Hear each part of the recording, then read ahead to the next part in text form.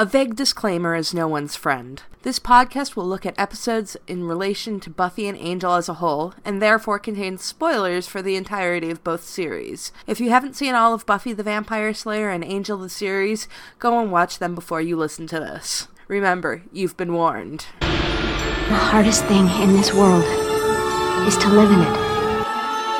That's why there's us, champions. We live as though the world were as it should be, to show it what it can be. The Earth is definitely doomed. It's Tuesday, so it must be time to return to the Hellmouth. We're going through the Buffyverse episode by episode, and a look back at Joss Whedon's iconic show. I'm MC, and I'm here with... Hi, it's Andy. Hey, this is David. Hi, it's Jan. And I'm Logan. So, this week we're talking about episode 7 of season 2, Lie to Me. It originally aired November 3rd, 1997, and it was written and directed by our man Joss. And this is actually the first time he's written and directed anything that is not a premiere or a finale. That's true. Oh, yeah, that's this true. is the first time he's done something just randomly in the middle of the season. Like, he hadn't even done, like, an actual screenplay before this. The other ones that he's done in the middle of the season have all been story by credits. Like, I mean, I'm sure he had, like, input on every single script, because they've never made a secret of the fact that Joss, like, rewrote stuff on everything. But this is the first time it's like, okay, this is me. I'm doing all of this. Yeah. Enough that he could get credit for it. And, I mean, it shows. Cool. It definitely shows. This is definitely a Joss episode. It is. Yeah. Very much so. It felt very Joss-esque. Yes. The dialogue definitely felt Joss-esque. Thematically, it did too. I don't know. I think it's a not so great Joss episode, but, you know, we'll see what everybody thinks. Yeah. Oh, not that it's not. I think, having just watched this and the next episode, I think we've hit the point where, in the season, where they're kind of going more for emotion than caring about plot. Mm-hmm. Yeah, and I think I got the feeling is we're getting more character building, you know, just in terms of nuance and stuff like that. I liked it a lot, but there's a lot of plot. Right, yeah. That's the thing. It's very character based, and it's great for that. I mean, there's a lot of great character stuff, but the plot kind of suffers. Yeah, the plot's a bit of a mess, but definitely in terms of Buffy growing up, with her, everything that she goes over the course of the season, and her going from being a teenager to being an adult, which I think is what this season was all about. This is kind of one of the first episodes that really addresses that for the first time, where it's like, not everybody's bad, not everybody's good. Okay, so starting at the beginning of this episode, how freaking criminal is that mother with the kid? It's like, she's always late. It's like 10 o'clock at night. Yeah, no, it's like, that's not late. That is, she's not coming. Neglect. That's just like, I'm abandoning my child in the playground. It's just crazy.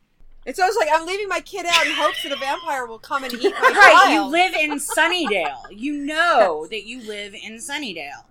And even though she knows she lives in Sunnydale, it'll just be another mysterious day. Right. I mean, you may not know vampire, but come on. You know that people die, yeah. Yeah. I mean, my mother frequently left me on playgrounds because she would forget to come and get me. Hi, Mom. But she did it when, like, she would forget to come get me when school let out at 2, and it would be 3, and the PE teacher was calling home a bunch of times. So, not at night. Right, no, this is clearly, like night. Yes. Yeah. Yeah, Buffy's on patrol. Right. It's not, you know, the sun sets in Sunnydale at like 7:30. It's pretty late. Well, actually sets at, I believe, 6:37. As we find out later in the episode. Yeah, whatever. Well, I don't trust that Ford can read an analog clock, so let's just move on. So, Buffy's on patrol, but Drusilla is also on the hunt, and this is the first time we've ever seen Drusilla outside of Spike's little lair. Yay, Drusilla. And Drusilla on her own. Well, I mean, like, she'll meet up with Angel, but Drusilla without Spike. So we actually get to see a Drusilla dynamic that is not with Spike, which is super interesting. And I have to admit, the first time I ever saw this episode, I thought Drusilla might be Angel's sister. Oh, interesting. Oh, like very that interesting. first conversation that they have. It's like, because we knew that Angel had killed his entire family, and Drusilla's talking about, like, you know, Mummy and, you know, how Angel killed her and everything. And I was like, oh my god, are they siblings? Of course, by the end of the episode, I'm like, unless they're really creepy ass siblings, then probably not. Unless they're like Lannisters, right? Yeah. Right. Targaryen. Oh, it's Targaryen, right? Yeah. Well, both. Lannisters too. Yeah, no, Lannisters I too. love this scene. This is actually, and I don't actually love this episode that much, but I love this scene. I always have. It's one of my favorite Drusilla moments of the entire series. It's really the first time we see Drusilla as Drusilla, not just as the sort of not just the invalid. Yes, this is the first time we see Drusilla active, if you will. Yeah. Because until now she's been kind of I'm sick, and Spike's all like there love, you be fine, and here she's really taking initiative for the first time. She's out, she's hunting, and then she's confronting Angel. Of course, I mean, I know Angel feels guilty about everything he did to her, but she just tried to kill a kid. Why aren't you killing her, Angel? Right. He doesn't even, like, admonish her. It's just like, oh, yeah, kid, go home. Hi, how you doing? I haven't seen you in 100 years. Stupid Angel's stupid guilt. Angel, as pointed out later, he's been honing his brooding skills for, like, however many years. So he has to have a good brood before he kills anybody. It's, but...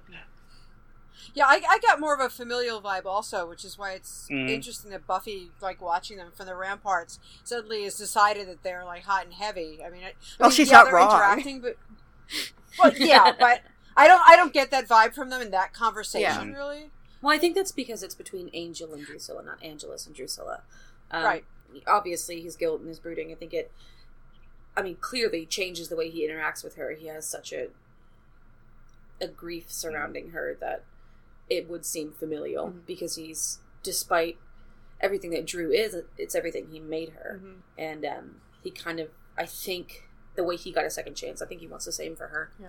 Even though it may not be possible. As we see later on, the way the vampire dynamics work, especially with the Fanged Four, is it is kind of familial. Like, Spike and Angel really do kind of fight like brothers, and there is this twisted kind of father, lover, brother thing with Drusilla and Angel and Darla, and yeah, it's like this really twisted, incestuous thing with the vampires. I don't really get it all.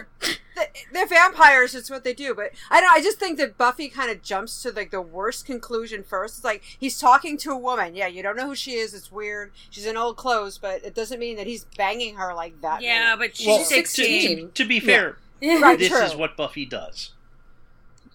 I mean, this is just her standard operating procedure is, worst case scenario, immediately. A lot of insecurity. Which, and I don't want to say daddy issues, but daddy issues. She's got some abandonment issues. She's super insecure, not just because she's 16, but also because she didn't have to develop, like, emotionally, and, I feel like her powers, sort of supplanted how she would have developed otherwise. So she's this very powerful person, but still sort of emotionally immature. And not just because she's 16, but, you know. Really, she does have trust issues when it comes to guys, because her father left, her parents divorced, and her dad is, by this point, not really present in the family, and we do find out later that Hank did cheat on Joyce, so... Okay, well, that actually explains a lot more. I was going to say, because I didn't remember if Hank had cheated on her mom, because that actually explains the whole thing. So never mind.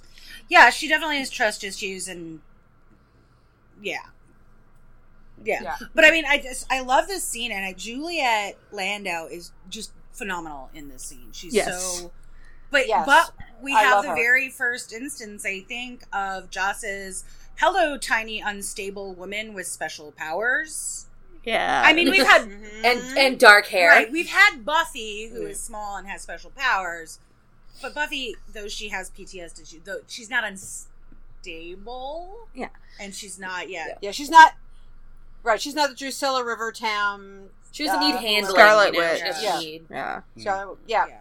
Buffy's not quite the way. I was going to say Buffy's not quite the waifish of those three. Also, she's a different body type, and she's stronger. She's more like these Black Widow type. But anyway, Yeah, no, I mean, Yeah. there's definitely some, differences in there. And I know it's been a real, hot topic in the fandom around Buffy is Drusilla's madness and how we portray people that are mentally ill.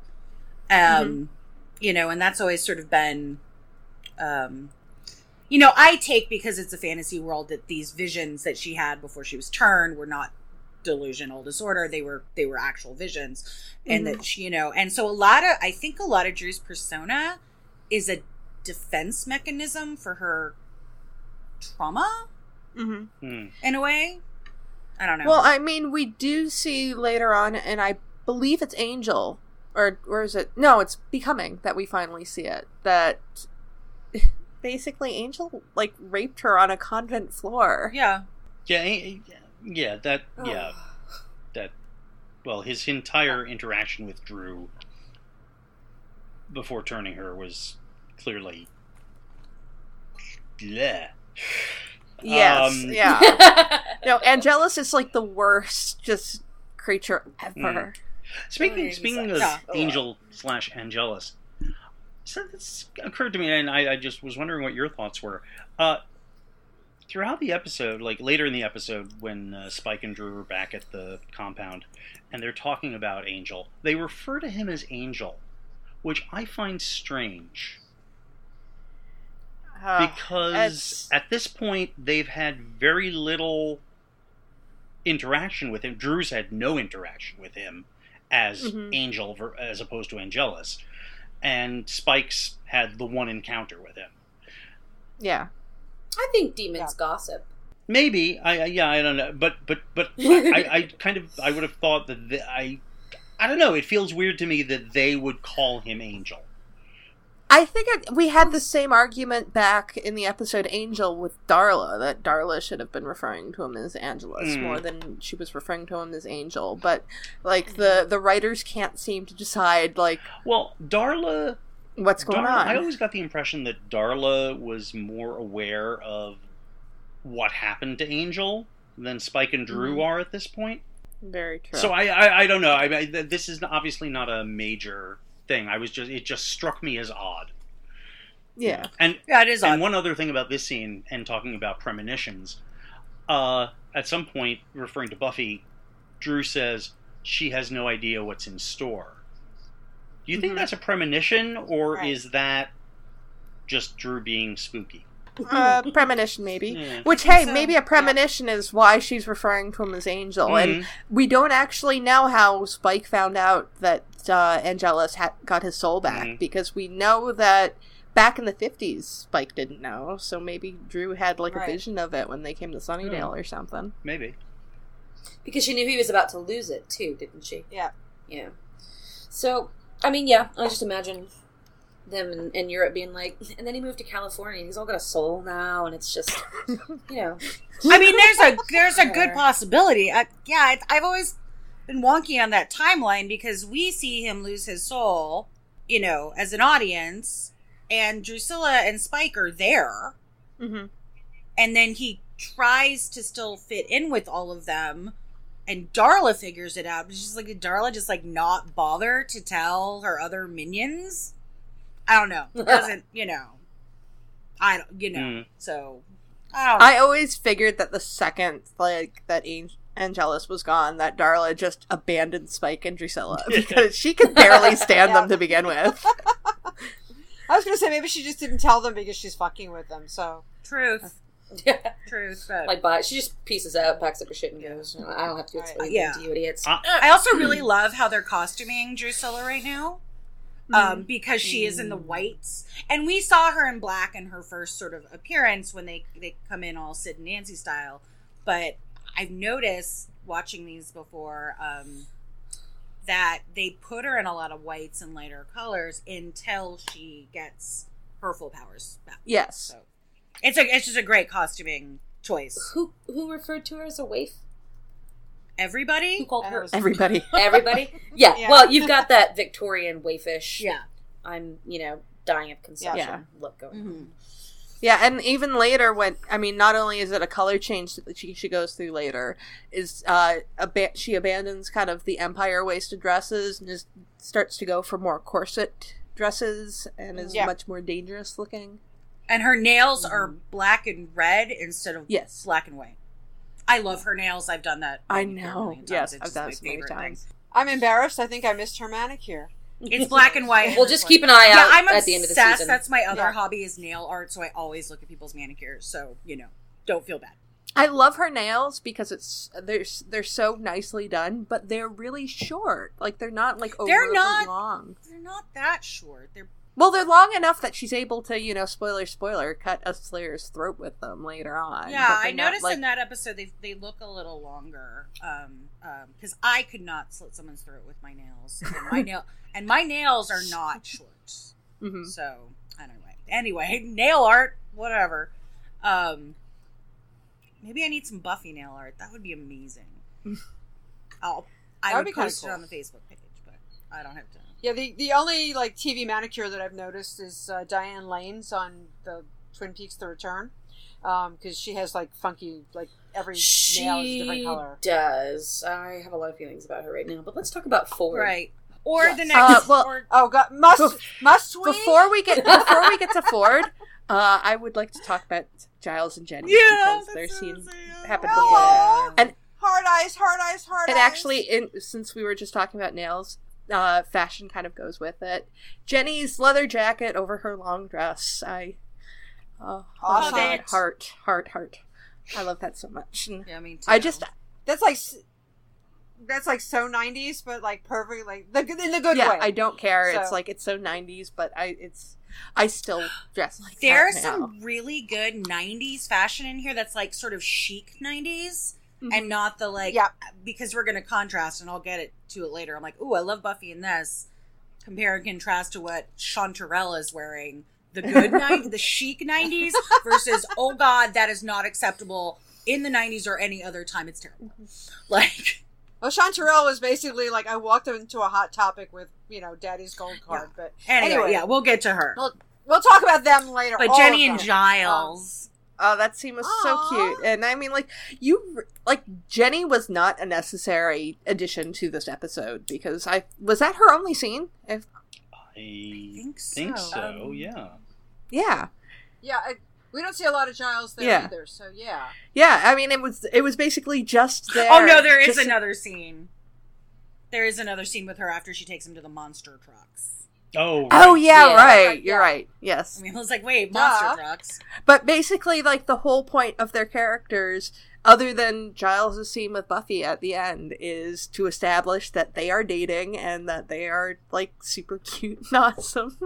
Yeah, they're really... And of course, they're setting it up for the next episode, but still, thank you for putting more cute scenes of them in. Yeah. Yeah, they're really great. And they played it so well. They have, the two of them have such beautiful chemistry together.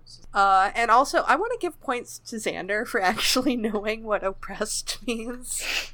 In any other episode, he would not. Yeah. And this, and... She was gonna let him have cake. and Best. Unlike the last time we had a scene like this, the teacher does not seem to think Cordy's ideas are reasonable. So... kudos to the teacher, because... And can we just talk about how awesome Cordy is yet again, even in her cluelessness? I just think she's a scene stealer. Every time she's on screen, she's just Well, I'm impressed by how much she was participating in class. She always does. Her ideas are not great, and totally wrong, but she's still, being very... passionate about things. Willow is passing fucking notes while Cordelia is leading the argument. Yeah, we've Yeah, We've talked about this before. I think when it was just me and David, me and David, is Cordelia is a good student. Yes. She goes to class, she does her work, she participates in class. She's frequently fucking so wrong, it moves over to funny. Mm-hmm. I mean, that's the thing. That teacher's going to go home to their partner at the end of the night and be like, okay, you will not believe what this kid said in class today. And I had to try to keep a straight face, but I just wanted to laugh.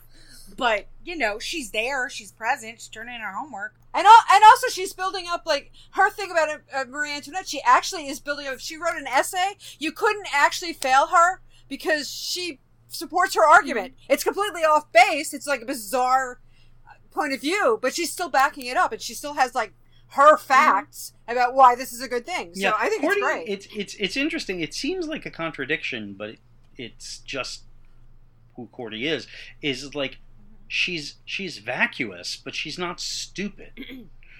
No, not at all.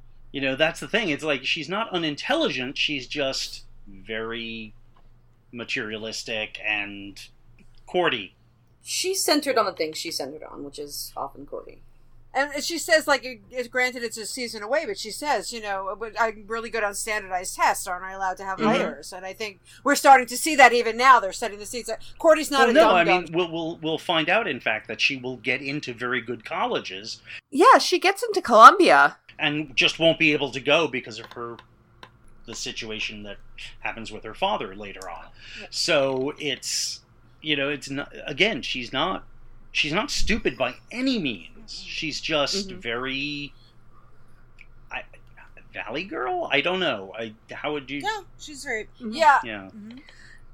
She's also very, you know, like Cher and Clueless. Mm-hmm. I mean, they weren't dumb. They were just kind of like, again, like living in a little bubble. But I think it's nice because it's kind of playing with that trope and not making her your typical, oh, I'm a cheerleader, so I'm just an airhead and I'm really dumb and, you know, as countering to the Scooby Gang. Mm-hmm. So... I like it. I think she just, like, holds her own as usual. I just, every time in this first couple seasons when Cordelia comes on and it's just, I mean, I'm sure they put her in a little scene just so she's in the credits so they're not, like, paying her for nothing. Mm-hmm. And she brightens up the room and she pops off. Yep. And I love it. And I love it. Oh, and random Clueless fact, since you brought up Clueless, I just realized, I did not know this, there was a Clueless comic book that Amber Benson was a writer on. Really? What? Yeah, I just found this out the other week. They just released the collected volume digitally. Wow. So I was like, and I saw Amber Benson. I was like, what? Okay, so now we move on to the crux of the episode where Buffy is pouting. And she is fucking pouting over the whole Angel thing in the little common area in the school. And Willow and Xander are trying to cheer her up, but instead we get Ford coming in, played by Jason Behr, who I think we have some feelings on. A sudden plot point appears. Yes, in the form of Ford. That's basically all we can say. He is just a walking plot point. Thanks for moving things along, dude. Yeah. Yeah, I remember the first time I watched this episode, I was like, okay, he's either cannon fodder or a bad guy. And I'm not sure. Mm-hmm. Is he going to teach her the lesson of... is he going to teach her the lesson that sometimes people... You can't save everyone? Or is she going to teach her the lesson of don't trust people? Like, I'm not sure. All of the above. Yeah. Yeah, it's not subtle. It's just like, it's also so, I mean, like, as we were saying, there's so many plot holes. Just the fact that this guy walks up, finds her in this huge school out of nowhere. I mean, granted, he's looking for her. We're not supposed to know that. But there's, like, so many things, like, this would not ever work in any real life situation in terms of somebody transferring and blah, blah, blah. So it just... Yeah. When I rewatched this, I was, like, my mind is like, where are the monitors? Why aren't people just, like, watching these kids? And then I remembered when it was filmed, and I was like, oh, that's why. Because it was pre-1999, and thus pre-Columbine. Oh, yeah, we just, like, randomly hung out everywhere when I was in high school, yeah.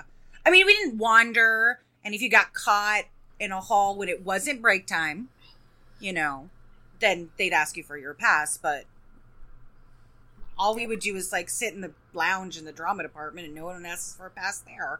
Like, nobody was watching us. Yeah, and showing my age here, I mean, because I was in high school in the late 70s. I mean, we didn't even have passes. Basically, like, people would wander on and off the campus all the time. I mean, people would bring their boyfriends or their friends that didn't go there or what have you, and hanging out in the lunchroom. And I mean, like, nobody really, unless somebody, like, realized that, oh, you're 26, what are you doing here? And said something. Like, nothing. So that part didn't bother me in terms of monitors, but it's just like the fact that nobody seems to know who he is, and he's sitting there talking about classes and being in the school, and nobody's like, oh, yeah, well, haven't you been to the front office, or what classes are you taking, or... But he does say, I need to go to the admissions office, and Buffy says, I'll walk. True. You, which... That and that weirds Does me she just out. leave him there? That's what I found odd. Yeah, because is she's like, I'll take you. Like, if Buffy takes him over, like, wouldn't a... Yeah, she takes him over, and then it's like, then what? Because he's not registered. Okay, bye. Yeah. Right. Yeah. And apparently later on, hey, where is his family? Where does he live? I mean, I guess the Sunset Club. Yeah. How does he wind up buried in spoiler alert, but how does he wind up buried in like Sunnydale Cemetery? I mean, like nothing. What is going on with a here? tombstone, it's not like Buffy buried him. There was a burial. Mm-hmm. Yeah, he's even wearing a suit. That end scene. Yeah.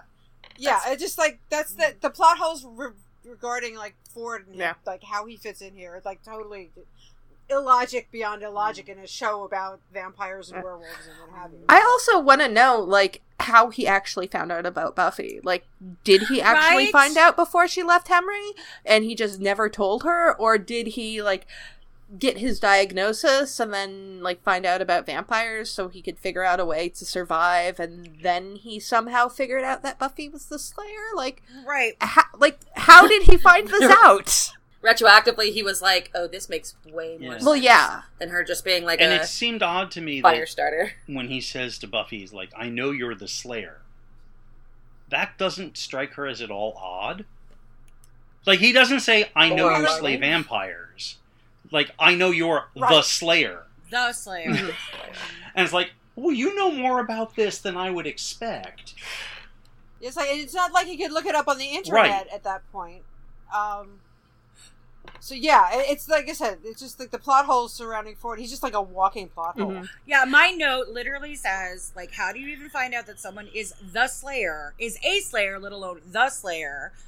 And you said the internet, and I said, it's not like you can go to the card catalog at the LA County Library and look up Slayer, right? Unless you want to know about the band Slayer. It's like, total plot hole. Which is why I said I'm not as fond of this episode. So yeah, he's basically a walking plot device and a walking plot hole at the same time. Mm-hmm. Yep. What a contradiction! A complex young man. I mean, like, I was thinking about it in retrospect. It's like, had they built him up over like maybe an episode or two, and he actually had like a family that moved there, and there was some like logic behind it, I think this episode would have worked a lot better.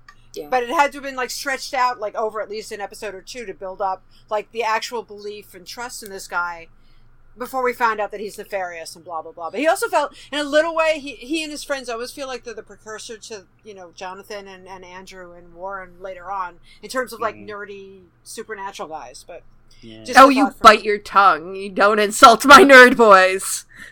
No, the nerd boys are better, but I just felt like they were kind of an early clue to the new direction of like, oh, we like this nerdy people that are really like villains and into blah blah blah. You know, just it just felt like a little bit of a foreshadowing that they won't be the first. I mean, I didn't see nerdy on Ford. Yeah, I mean, I saw a bit of a film buff. Well, I said like, and his friends, Right, yeah, but like a cool nerd. Not even a cool nerd, like, you know, this kind of gothy hanger on, and he just lives his life as if it were a movie and all those things. But like, in terms of focused nerdy geeky interests, like, Buffy talks about how much of a crush she had on him, and it just, you know, seems like he was probably a cool guy in school. Yeah, but I don't know, the whole thing with Spike later on just like screamed of movie nerd. Yeah, movie nerd. He has that whole obsession with like the theatrics of everything. Yeah, I'm just like, and something going along to however he scripted it in his head, like someone who doesn't get a lot of time socializing with people. So I imagine he was probably some sort of like fringe of social groups, cute, mysterious. So you kind of, which for me, like kind of makes the whole supposed history between him and Buffy weird. Like, Mm-hmm. does she?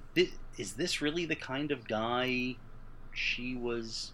I mean, like, so yeah, she had the crush in 5th grade, but apparently they were friends the whole time after that.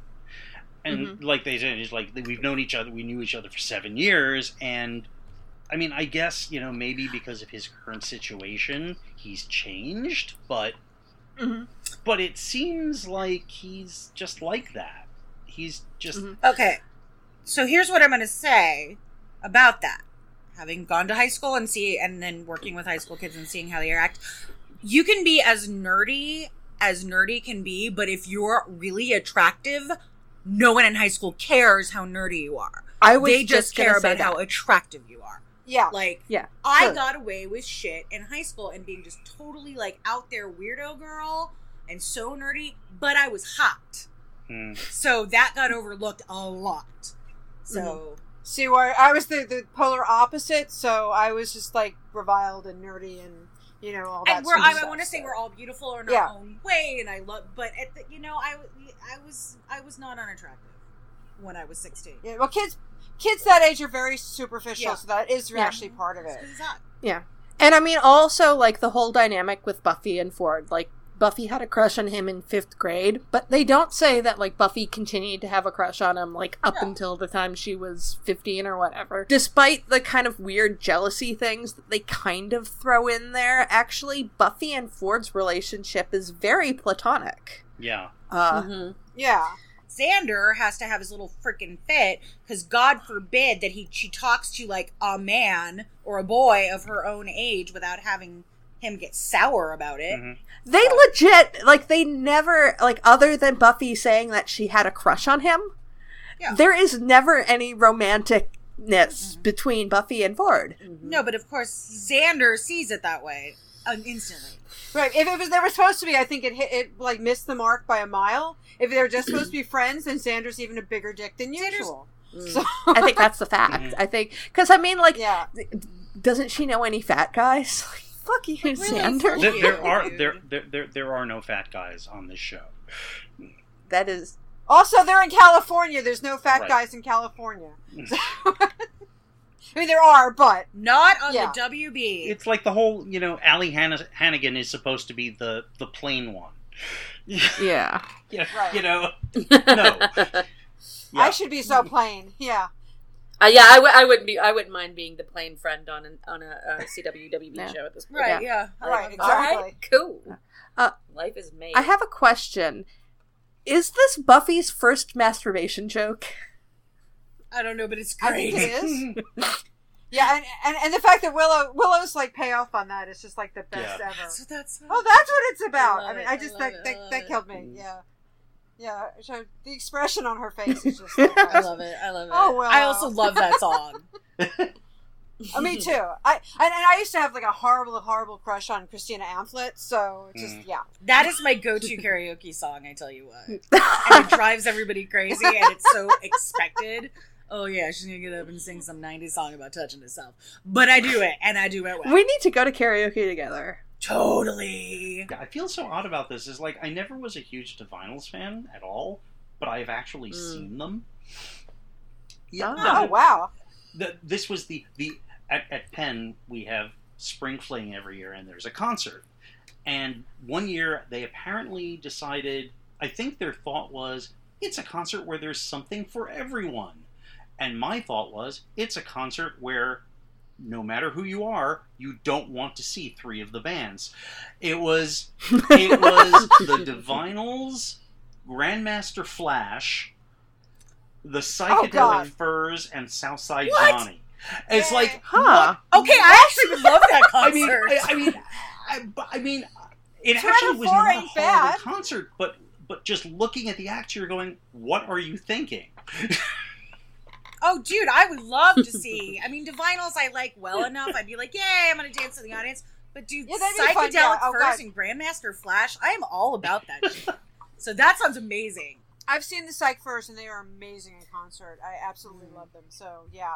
Grandmaster Flash is like one of those rap bands that I'd be okay with. So, I mean, he's a legend. I'm not a rap person, but Grandmaster Flash is a legend. So, exactly. He's beyond the normal. It's Oh amazing. yeah. I mean, the only band that I really don't like is Southside Johnny because I was never into any of those like, Right. New Jersey shore bands, any of them. So Yeah. Asbury Park. Thank you. Sorry. The vinyls, and we touch ourselves. Yes. Is that a Yeah, reference thank to the presence of the Divinyls in the movie? I had wondered that. True. I know, right? Probably.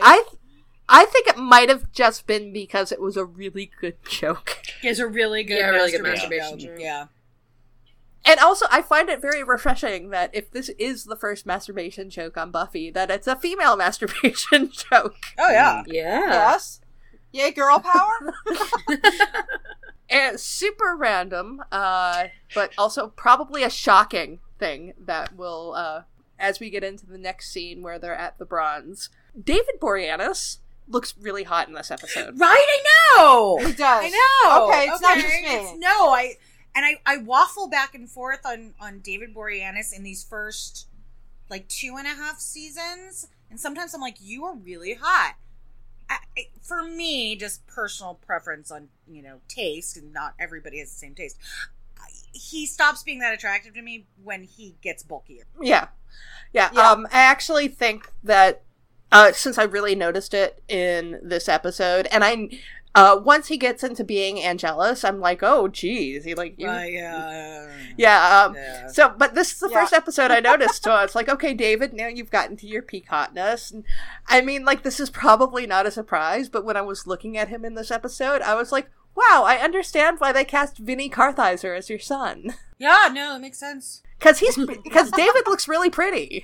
Yeah, no, I totally agree. And I know, I was like, wait, why is he so hot right here? Same thought. And I was like, I'm not an Angel person, but yeah, season 2 and into season 3, peak David Boreanaz hotness. Yeah, he's not normally my type either, but he really is. I know, I don't know what it is. Yep. Maybe he's just got one of those faces that sometimes it's really, really cute. So we get to meet, after the Bronze, we get to meet the sad people in the basement. Yes, you do. Yes. Yeah. And we get to meet, what's her actual name? I have information on this. In the script for this episode, her real name was given as Joan Appleby. Okay. Wait a second. Is that... God, that's an incredible inside joke if that's why they named it. That's why Buffy chose Joan. I know, it's so random. 4 seasons from now.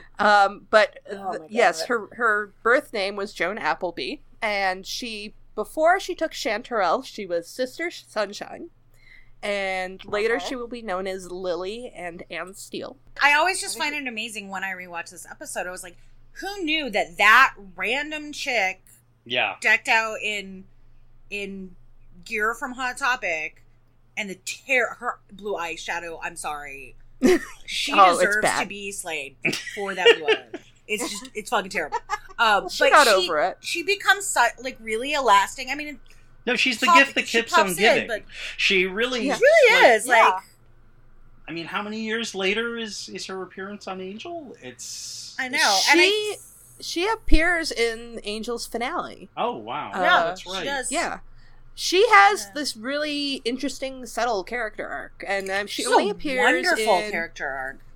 She appears in, I think, 5 episodes over both shows. It's this one and Blood Money, The Thin Deadline, and Not Fade Away.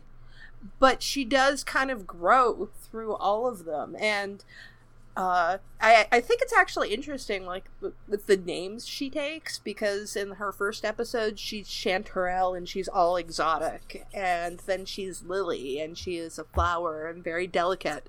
And then she goes to Anne Steele, which is utilitarian and hard, which is kind of what she becomes, where she's not putting up with any crap from anyone. She has learned from Buffy to be strong, so... I'm a big fan of Anne myself, and that's kind of how I always think of her, even in this episode when they call her Chanterelle. I'm like, no, that's Anne. Okay, I just realized that there's like a joke in there. Chanterelle is a mushroom, and there's the old thing about like being a mushroom and being like kept in the dark and covered in shit. It's just like, I think that's kind of like ties in. No, seriously, think about it. She's like in the basement of the bomb shelter, and she's just like completely oblivious. So I'm wondering if that's actually a joke in there too, or if it just happens to be. It sounds like cool and gothy to like a. Is that why girl. Is that why the plot suffers? Joss was so insistent upon shoving as many jokes that would make him laugh and only him into this episode that, like, he just failed it's to... Like, who needs a plot? Let's just make jokes. That sounds like something Joss would do. No, I have to come to the defense of this episode. It's like, as much as I have a problem with, like, the actual plan, I love this episode.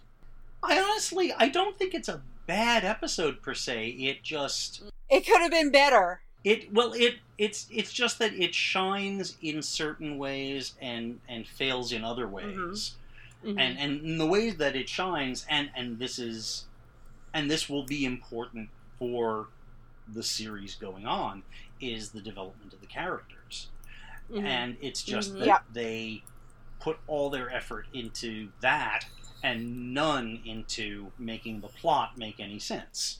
So, which is, that happens sometimes. Absolutely, and this is a show that, can do that on occasion, but it is such an overarching plot-driven show that it's obvious when they take a break to push forward some development. Right. Like, I love this episode because you get that moment between Buffy and Giles where it sets the tone for a lot of their relationship and how desperate Giles is to not only keep her alive and safe, but to the best of his ability, happy and sane, which is not what he was trained to do, essentially. I think the odd part for me is that looking ahead, next time we'll be talking about the Dark Age, and that's another episode that has this same, let's call it a problem, where because I'm looking at it and I'm just sitting there going, what, why, huh? And but as a character piece, it's brilliant. And so, like, the fact that they, as you say, there is a lot of plot that has to, the series has a lot of plot to cover. And it's strange that they would put two episodes like this right next to each other. Well, I think it's really interesting because one is about... Oh, okay, maybe not. There's this great moment, again, like Logan said, at the end of the episode, with Giles really caring for Buffy in a deep, empathetic, emotional way, and then you're going to get Buffy caring for Giles in a deep, empathetic, emotional way in the next episode. So I think that is an amazing pairing. It does bookend well in that sense, yes. I just find this episode awkward, and I think part of it is Joss is just learning how to direct, and it's not even visual awkwardness. It's like, so I think I remember complaining about the episode when she was bad and Sarah's acting was really shrill. And I hate using that word about women. I really do. But in this case, I think it is the best way to describe it. Every once in a while, Right, she gets really shrill in that. And I think she gets really shrill in this one. And both were directed by Joss. So does he not have sort of that way to... Because he'll be known as an actor's director later on. But at this point, does he not just have that communication skill? Because there's a certain... And it's very melodramatic.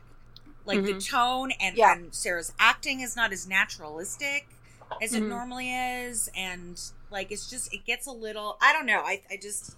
Again, there's some lovely ideas in this episode, but I don't think it's as executed as well as it could be. Yeah, like I said, I think it had the story, especially with Ford, played out over a little bit more time, the whole thing would have made much more sense. But it's yeah, but I don't want any more Ford.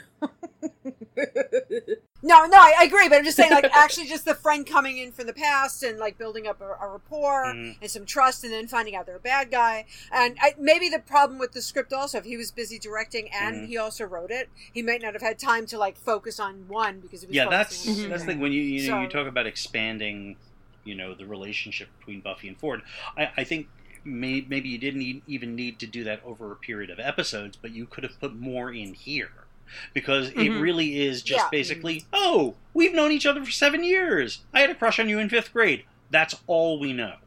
We know nothing about their relationship, really. And also just the fact, like I said, a lot of the background. Oh, I just moved here and I've transferred to the school. And meanwhile, nothing about family, nothing about an address, nothing. There's like nothing there. But how many people's families do we actually see besides Buffy's? We hear Willow's mother in this one. We do hear Willow's mother. Right, we do hear Willow's mother, but we don't really get. And it's specifically designed, and Joss said it is specifically designed that you don't really see families besides Joyce.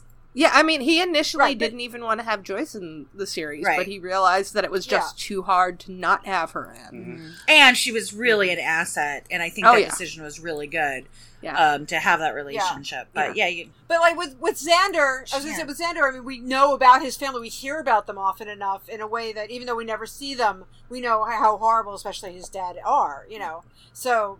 And it's just like I said, the logic was like the illogic was off the charts. I don't know. I mean, I think we're expecting too much from a one-shot character because I mean, one-shot characters do happen, and but he's so central to this episode.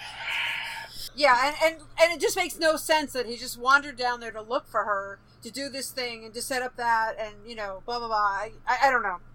It just like I said, it just kind of makes no sense to me. But I was going to say, speaking of family and Willow's mom, the fact that Willow invites Angel into her house, isn't that kind of a big deal? Yeah, it is. And that's going to bite her in the ass later on. It is going to bite her in the ass. Yeah, literally, that was my note, is that this will come back to bite her. And But it's a nice, it's a vampire puns. It's a good way, because it's a very natural way to set up that he has got an invite. Like, it doesn't seem like a forced thing. It seems very motivated by how those characters work to and so it's gonna reverberate, but I think it was like subtly really good placement in there, so I will say that about this. And just Willow and Angel are adorable in that scene. They really are. I was gonna say, it's a great scene, and you're just like, oh, this is so wonderful. See, he's getting on with her friends, and they love each other now, and they work together, and isn't this wonderful? ... Willow is just so cute, like hiding her bra from Angel, and that I'm not supposed to have boys in my room. But I also really like this because Willow in this episode, I like their interaction because I like seeing, pairings that aren't typical. Yeah. But I also like Willow sort of taking initiative, which becomes important. Yeah. She definitely like has growth here, which is wonderful. I mean, she's just like coming out of her shell and she's doing stuff and she's the brains. So, also, 20 fucking years, and I never noticed Willow's bunny slippers before last time, and they're really so cute. They're really cute. Yeah, and I do love the gag with the dude that's dressed like Angel. I know Xander can annoy me. That's great. Like Angel and Xander fighting. Yeah. When Xander's like calling him Dead Boy and stuff like that, and they're going Bossy the Cow. Bossy the Cow is my favorite. Bossy the Cow. Bossy the Cow, yeah. But he calls him Bossy the Cow. Yeah. And then the guy that walks by dressed exactly like. Okay, that I actually have written down. That is the first joke I think we've ever gotten on Buffy that feels like an Angel joke. It does feel like an Angel, and his thing about brooding is it's a very Angel with his weird, dry sense of humor. It's Angel, yeah. Yeah, that's the stuff that we would get over on his show. I made a note, just a stupid note, but the guy who plays Diego, the guy in the blue lame cape, was so awful. He was actually that's Jared Paul. He was a regular on Monk, where he played like this like nerdy OCD, kind of almost like an Andrew type character on there. So I guess he's one of those character actors who always plays like kind of geeky, nerdy guys, and he was great. Was he dressed any better? Yeah, he was like normally like just like polo shirts or like plaid shirts and pants and stuff. But I think he was Monk's neighbor. And he was always like with the trivia and stuff. But it just like almost like, oh my god, that guy. Oh, and random trivia point. The movie that they are watching in the bomb shelter is the 1973 adaptation of Dracula starring Jack Palance. Directed by Dan Curtis, who created Dark Shadows. Yay! And written by horror icon Richard Matheson. Oh wow, that's amazing. I have looked and searched for that movie and have not been able to find it through legal means, so I've never gotten to watch it. But I hear it's actually pretty great. I remember seeing it as a kid, but I haven't seen it in like forever. I seem to think it was released at some point, but it may very well be very out of print at this point. I would have Well, to I look. mean, I wasn't going to go buy a DVD on the internet just Right. to watch this movie Right. that happened on Buffy. Like, it's not on any of the streaming services, so Mhm. whatever. I'm not going to watch it. Yeah. Also, random like possible in joke the fact that like he said call me Diego. That felt like a little like push towards Anne Rice because she always had like all the different like ethnicities of vampires and stuff as compared to call me Dracula or whatever. Just the fact that he was like Diego as compared to Armando or It something might like that. actually be a reference to Joss's personal assistant, Diego Gutierrez. Okay. That's Could be that too. yeah.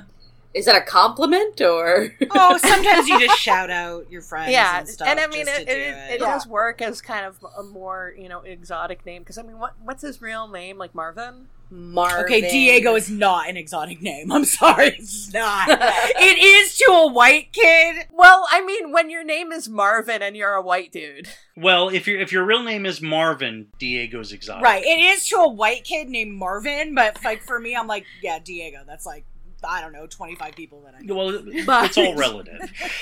It is all relative, but I'm like, not an exotic name. And not in Keep in Southern mind, for California, me, it but- is an exotic name because I'm a white girl from Toronto, so... What is? And I immediately thought, dude, you're no Diego Luna. But, So, moving along. Who is? Yeah. Now we've got another Jenny Giles scene. Yes, the monster And trucks. they talk about Yeah. monster trucks. The interrupted date. It's the date, Yeah. and I just love the way that the words nitro burning funny cars come out of Giles' Yes. mouth. He's like, but we are going to miss the nitro burning funny cars. Well, yeah, that just Like, simply won't do. That's it's amazing. Just having those come out of Tony Head's mouth is nitro burning funny cars. It makes me happy. Okay, and sometimes Paramore? Sometimes Paramore. Right. How much do Sometimes the Watchers Paramore- suck? Come on. Watchers suck. The Watchers' Yeah. Diaries are terrible. I mean, there's no sometimes about their relationship. especially not in Spike. I mean, Spike is just obsessed with her. So That's like where Spike is barely 200. The Watcher's Diary is like, he wasn't with her for 80 years because he wasn't alive. and also Giles thinks Drusilla is dead. So that is true, yeah. Yeah, the, Right. the Watcher information is not particularly reliable. I think very we've good. already learned this. One thing I want to know about this whole, mob in Prague, when did that happen? It happened just before they came there. Which seems really, like... How would the Watchers have information about that, right? In the 90s in Prague, there's a wild mob going after a vampire? That seems, like, really odd. It does. Well, I feel like maybe they were just sort of that Eastern European Vlad the Impaler, mysterious Prague kind of. Yeah, okay, maybe they all still believe in vampires in the 90s in Prague. I think I don't from a know. writing standpoint, specifying Prague was probably a mistake. It was kind of dumb. Right. Yeah, it was. Like, I don't know, did, like, they not like Václav Havel's play? What? I mean, it's like... yeah, it's just odd. It is very odd. It is yeah. very odd. And the book that the vampire steals, it's gonna come up again, and it's a way to put it in. That's the Codex. Mm. Right. That's the Dulac manuscript. I'm sorry, the Dulac Yeah. manuscript. The Dulac. Yeah. Yeah. The she Codex steals it- was yeah. from season 1. Sorry, yeah, okay, I'm sorry. The Dulac manuscript, which is gonna be really, really important, and that Giles is so offended. It took one of my books. That is one of Like my that favorite is the parts worst. of the whole episode. That is the worst thing that anyone can ever do to Giles is take one of his books. He's so And did he hurt. say it specifically? He said it took. He said It took one of my books. One of my books, which is, So, I think. Well, no, I just think his that phrase specifically is really interesting. It took one of my books. Not Well, given how we are, how vampires function is described, that's not too off. Because it is... No, and they go really into depth into it. Like, it's just a demon that takes up your flesh suit Right. and has your memories, essentially. Yeah, But, Buffy, in fact, gives that whole speech to Ford later in the episode. exactly, which I think was, that phrase specifically, it took my book, was a way to sum Yeah. that up. Is sort Well, of it's how just I'm kind of the first time they got into that whole thing of, the demon taking over the human body.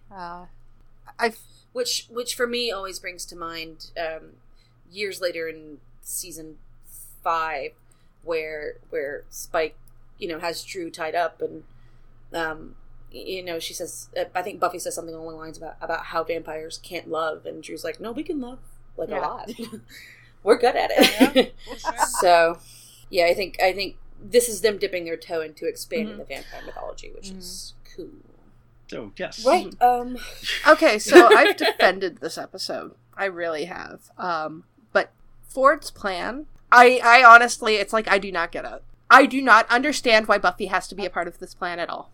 The bargaining. She's a bargaining chip. She's a bargaining chip. Yeah, exactly. That's why. I'm confused. I question why he has to involve all the other people, or where he found them. I don't know where he found them. Well, wasn't an internet board. Maybe they were. Yeah, that's true. Yeah. That's another. It's like, why are all these people hanging out and he's going to use them as fodder? Like, yeah, it doesn't make any sense. I would disagree because while Buffy might say that vampires are kind of choosy about who they turn, not really. Yeah. They're not really. Yeah, he probably could have gotten someone in LA just to turn him. Yeah, he's in LA, he could find somebody to turn him. I mean, that Darla does that in season 2 of Angel. Oh yeah. I mean, yeah. I guess that's true. I mean, or if you go to Sunnydale, there's hundreds of vampires. You just wait in a park. Yeah, I mean, the question about the other people there, is this how Ford found out about vampires being real? Is it he somehow got connected to these weird goth people that, you know what, it doesn't make any sense. It certainly doesn't seem like they actually have any real knowledge of vampires, which I know. Ford does the seem lonely to have. ones. Oh, please. Or other than like Chanterelle and Diego, he doesn't talk to anybody, so we don't even know if everybody else there really has any clue. And we know Diego and Chanterelle don't. So yeah, it's just a bad goth club, isn't it? I feel like they are probably just LARPing Vampire the Masquerade. And I had gotten the impression that Ford had kind of taken over as leader. Like, I mean, I think that Marvin, that it was originally his thing, but that Ford had kind of weaseled his way into actually becoming leader because Marvin is completely ineffectual. Right. Right, and it seems like these people aren't actually from Sunnydale. No, they're not. Like, they just randomly come in and rented a place for, like, a month. Because they have some line about paying the rent. Yeah. So, like, I don't know. And they specifically rent a bomb shelter. Well, that's super gothic. And I do love the Sisters of Mercy track that plays in the club. Oh, well, Sisters of Mercy always... I was like, oh, wow, song I actually recognize and know the name of the band. And it's for a goth club, I'm sorry. Like, all that was when I used to go to those things in the 90s was like, oh, Sisters of Mercy, of course. So, yeah. Yep. Very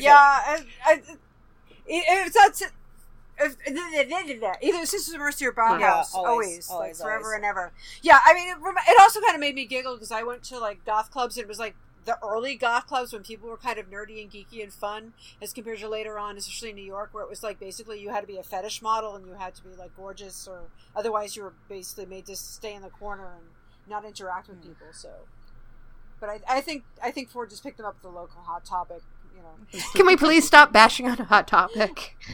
I love Hot Topic now, but I remember when it was I like love Hot Topic too. Like, I seriously love Hot Topic, but it was a totally different thing in the 90s. Just saying. Yeah, I shop at Hot Topic now. Constant. I mean, I shopped then, but it was like cheap goth stuff as compared to spending $600 on the internet for like someplace in Australia to make a really nice skirt or a really nice jacket or something. Yeah, I get all my Harry Potter stuff at Hot Topic. So I buy lots of geek stuff from there in Torrid. So we love Hot Topic now, but 90s Hot Topic was kind of like geeky goth. So we didn't have Hot Topic at my mall in the 90s. Yeah, I used to have to go to New Hampshire to do it. So well, I mean, if you were 15 or 16 in the 90s and you wanted to dress goth, I'm sorry, you went to fucking Hot Topic because you didn't have a lot of money. Actually, Right. I went to the you went to the thrift store if you were truly like cool, but my mom would not let me shop at Hot Topic because we did buy a dress there and it ripped and faded within 2 weeks. So she's like, nope, no more clothes from Hot Topic because these are not. Yeah, they were not like well made at all. It was not quality material, so I didn't get to shop there. Mm-hmm. I would like to know, do bomb shelters really work like that? Like I have what? no idea. Where I've you never been in one, can't so- open the door Lock from the Oh outside. no, that seemed to have been a specific modification. That Okay. Because that seemed like unsafe. Like, Yeah, no. That, Yeah? as far as I could tell, in fact, I think we see people like welding the door in the early Oh. parts. So I think that's Okay. Yeah, you're right. I just realized there was somebody with a blowtorch, and I was wondering like what random thing is, and I never put two and two right. together. So yeah, no, Thank that you, was David. that was something Yeah. that Ford specifically had put in, but there are no other exits because it's a bomb shelter. Yeah. I would like to talk about the fact that Joss doesn't fucking understand how illness works. Right. Oh, Absolutely. well, yeah. I mean, like, the only way I can headcanon Ford working is that he is such a drama llama, which we do have evidence of, and that he's not actually as sick as he says he is. Maybe. Yeah. I mean, otherwise, if he were genuinely that far along, especially if that far along, he would be coming off of several kinds of treatments. Nah, dude. You'd be non-functional. And he also would not look the way he looks. No. I was about to say he would look a hell of a lot sicker, thinner, paler. I mean, it Yeah. depends on the type of treatment, but he would not look wet. He would not look like Jason fucking Bear.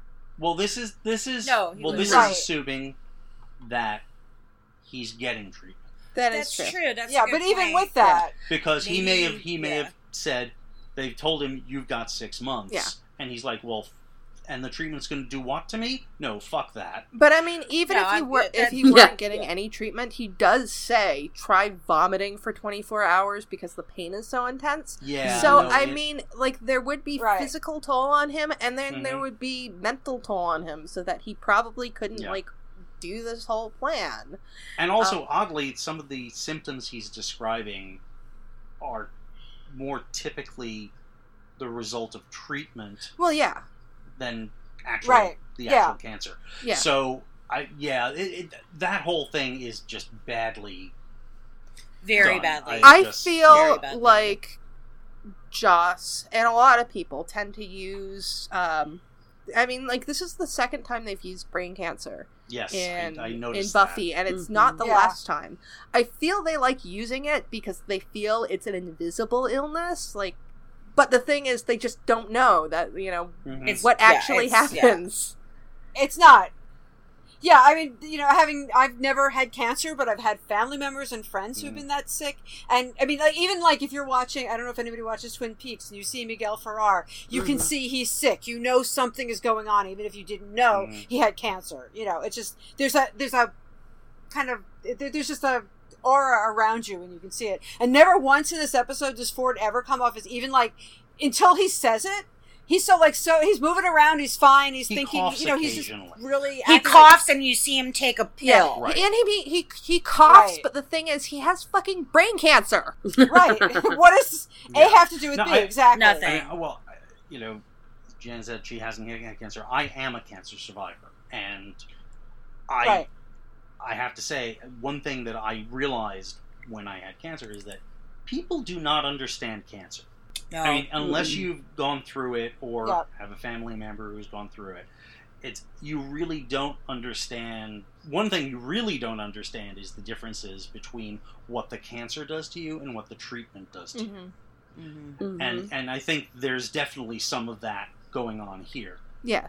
Yeah. My mom had breast cancer. I mean, it was cusp between Oh. stage 1 and stage 2, and she got sick, and she got sick on her chemo. Almost the one dose of chemo almost killed her, but actually the breast cancer, she had no symptoms Right. whatsoever. So yeah, exactly. It's Yeah. Right. No, that's a big thing. I was just gonna say is that's one thing that people really don't realize is that you'll often have much more, many more of your symptoms will come from the treatment, than from the cancer itself, Yeah. unless it's extremely advanced.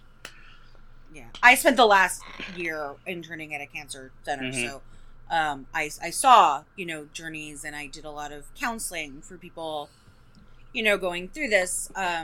So of course, going back to this episode, I'm like, that's not the fucking way it works, dude. That is just not. And I will say this about Ford. I have a lot of sympathy because of the cancer, but I don't have any empathy for Ford. Right. For Ford specifically. Like, I have no problem having empathy for... You're willing to take down a dozen, 2 dozen innocent people because you feel your mortality. I feel for him for his illness. I don't feel any sympathy for what he does about it.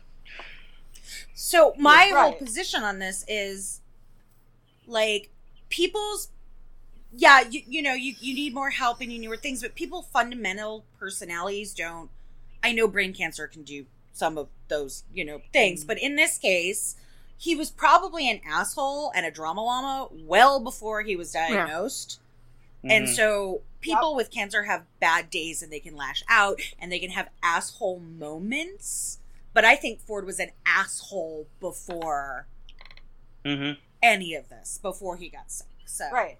And then also so how the hell was he, like, this friend of Buffy's forever and ever? And he never, like, he never showed any, like, asshole-ish symptoms before that. Yeah. That had nothing to do with his being ill. He could snap if, you know, yeah. I mean, in my head, I do think, like, his whole nest of tumors, I think, just to justify how he's still able to walk around and shit like that, in my head, like, he's gotten a diagnosis where he has a benign tumor that, you know, they have to keep an eye on, but it's just scared the fuck out of him because everything in his head he, you know, decides is, you know, a million times worse, and he needs to cast himself as this tragic villain. Oh my gosh, that is so interesting, MC. Everything has to fit into a scenario for him. Right, and it's his whole movie of his life, so that is... Wow. That puts a really different light on this, MC. That's wow, we did a better job on this episode than they did. Right. Had Joss only known this when he was writing it, it would have worked a lot better.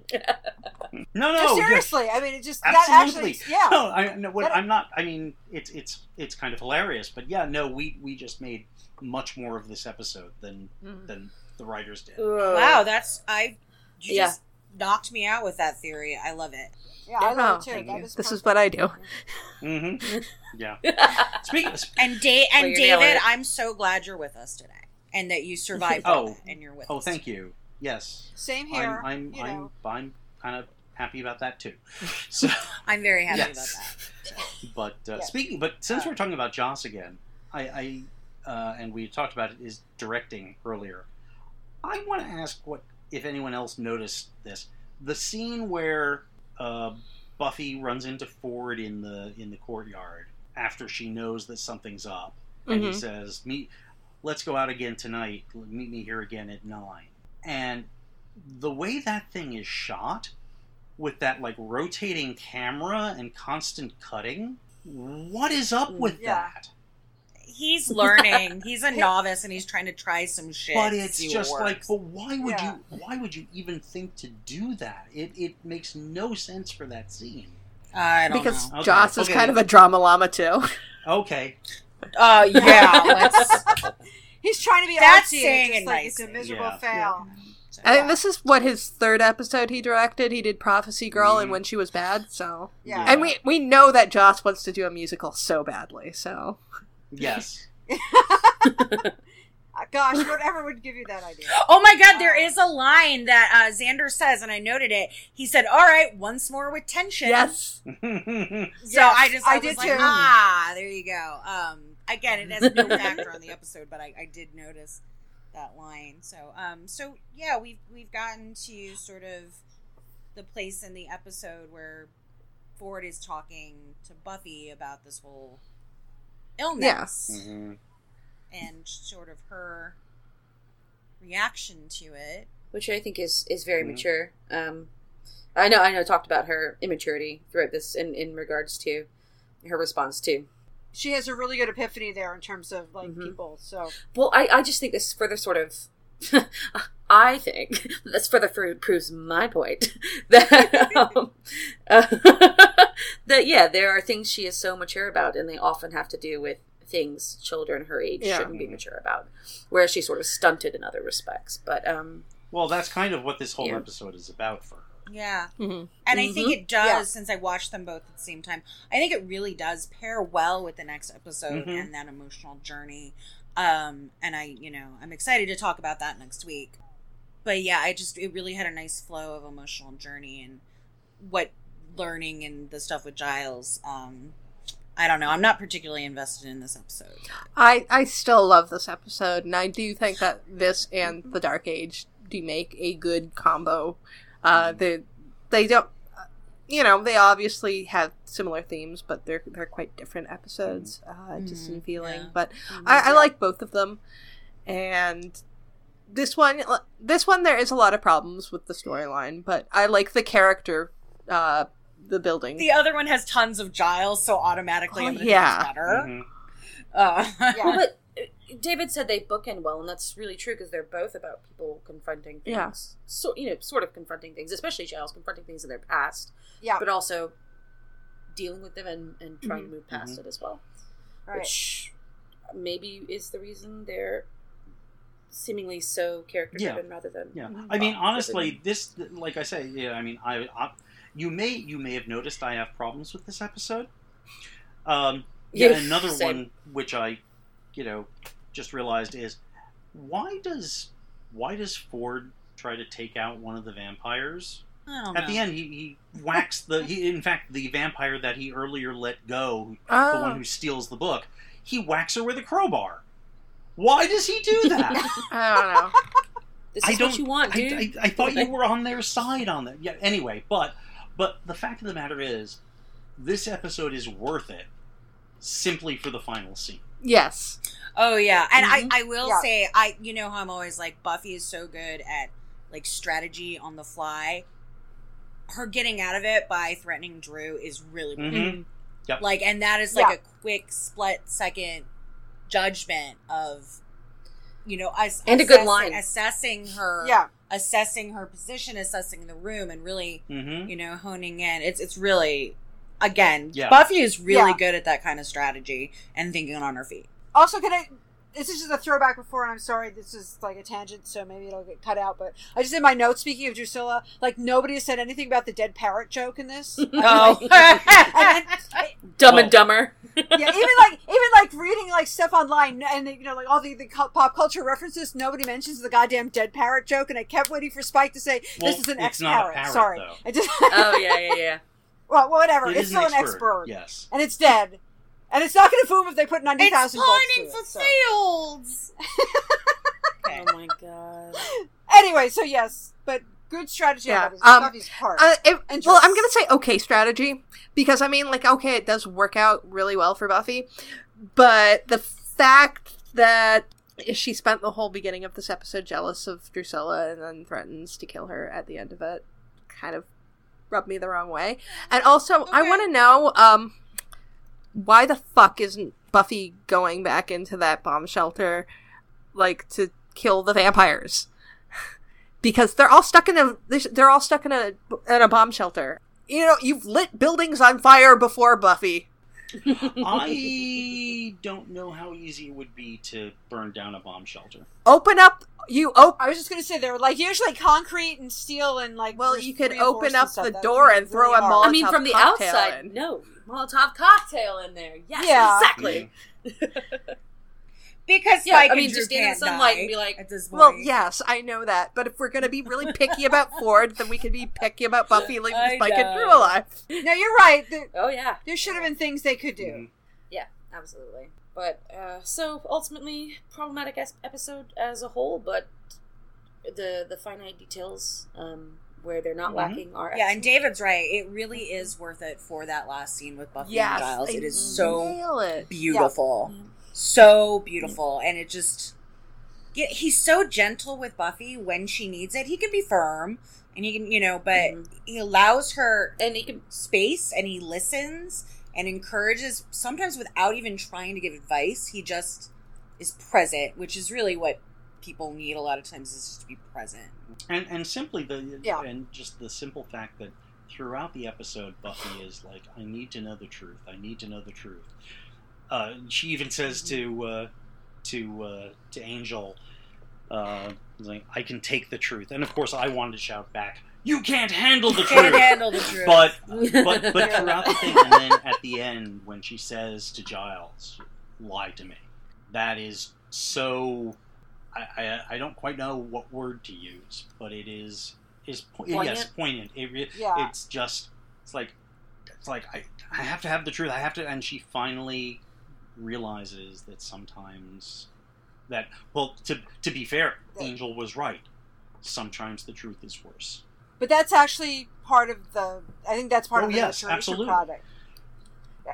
I mean, just the fact that you suddenly realize that sometimes little white lies or big lies are actually better than what facing the actual. But it's also reality. a little bit heartbreaking seeing her have. Yeah, it is. It's not that. Yeah. I mean, she has to come to that realization. She has to mature, but the act of actually giving into that is really just pulls on the heartstrings, because it's one of those moments where you're just like, no, I have to.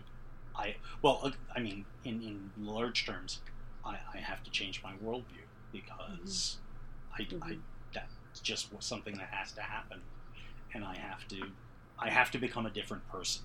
Absolutely. I think that's a wonderful sentiment, and you really sort of, I think, hit what I would have said in babbling words. So thank you. I tried not to babble. It was hard, but... Oh, you nailed it. MC, you got any music notes? Actually, I could not find what the music was in this episode. I mean... Oh, I've got it. There were a couple of songs and the Sisters of Mercy song. Yeah. So, for sure. Yeah. And of course they talk about I Touch Myself. Yes. So... Indeed. Yes, we do make a playlist. We do make a playlist, like a, Return to the Hellmouth official Buffy playlist. Even though it's not actually in this show, I'm putting it on there, yeah. That has to be. Yeah, hold on, I'm pulling it up. I actually will get the music notes. Not that it's a big deal, but okay, it was Willoughby Lois on the Brink. That was played as Xander and Willow play pool with Ford at the Bronze. Sisters of Mercy, Neverland. Creaming Jesus, Reptile. That was when Willow, Xander, and Angel go into the Sunset Club. And then original score by Christoph Beck. All right, cool. So that's from Buffy.wiki.com, just for credits. Well, I think we've reached the end of this episode. We all kind of agree that, it's, an episode with problems, but pretty good. And so next time we'll be reviewing The Dark Age. Until then, grr, arg. Grr, arg. Grr, arg. Grr, arg. I always hate being last. Grr, arg.